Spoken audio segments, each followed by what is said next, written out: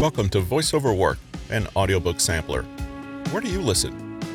I'm Russell, founder of Newton Media Group, and I appreciate your tuning in to this episode. Today is Saturday, August 27th, 2002. The need to people please is powerful, but it can cause anxiety, stress, and resentment. It may be time to change your patterns. Expressing what you want isn't selfish. It's prioritizing yourself. You don't have to be nice to everyone if it means being mean to yourself. Learn to prioritize yourself and finally do only what you want to do. To accomplish that, Patrick King has put together some information in his new book, Stand Up for Yourself. Thanks for joining us for this preview today, and I hope you enjoy this episode.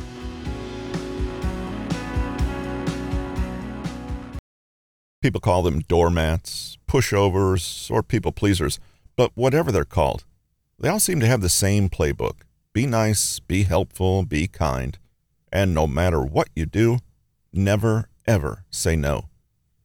In this book, we'll be looking closely at the seemingly irresistible need to please others at all costs and how to tackle the sometimes devastating effects of putting yourself last.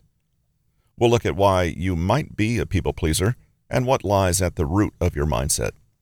This way, you can begin unpicking certain core beliefs so that you're empowered to set healthier boundaries and start to take charge of your life. People may tell you, just say no, just be firm. But the truth is, if you're a chronic people pleaser, it goes a lot deeper than this. We'll explore some easy tips and tricks to fake it till you make it, but we'll also take a closer look at how to make more lasting and fundamental changes. These changes will help you genuinely feel more content, composed, and confident in yourself so that you truly don't need to people please anymore. A wonderful thing happens when people give up people pleasing. They realize that when they're happy, balanced, and assertive, their relationships are actually more respectful, more intimate, and more real, not less. People-pleasing is a complex learned behavior, but the good news is that with a little effort, you can shift your mindset and start to engage with others on more genuine, mature, and equal footing. No matter where you are right now, this book will show you how. One major cause of people-pleasing is the need to be liked. Are you a people pleaser? Chances are you already know the answer to this question, but there is one telltale sign that may reveal a deeper problem. You constantly think, I wonder if they like me. Do they like how I look? Do they like my work? Do they think I'm interesting or intelligent or valuable? Am I needed? Do they like what I say or what I do? Do they like me? First things first, wanting to be liked is not a problem. It's human.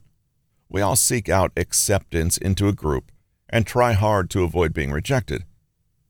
Humans evolved in small tribes in which being a part of the bigger whole was necessary for survival. Therefore, there's nothing intrinsically wrong with caring about the opinions of others, wanting their validation, or feeling good about yourself because they feel good about you.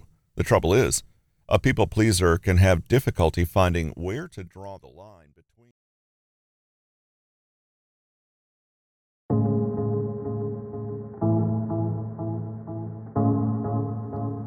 That's it for this preview of Patrick King's new book, Stand Up for Yourself. Please remember to join us again on the following Tuesday to hear the chapter-by-chapter preview of this same book. I'm Russell. This has been the VoiceOver Work podcast. Thanks for joining us today. And don't forget to visit Patrick King's website at bit.ly/PK Consulting, where you can sign up to receive free materials from Patrick regarding your conversational and social interaction skills. Thanks for being here today, and we'll see you Tuesday.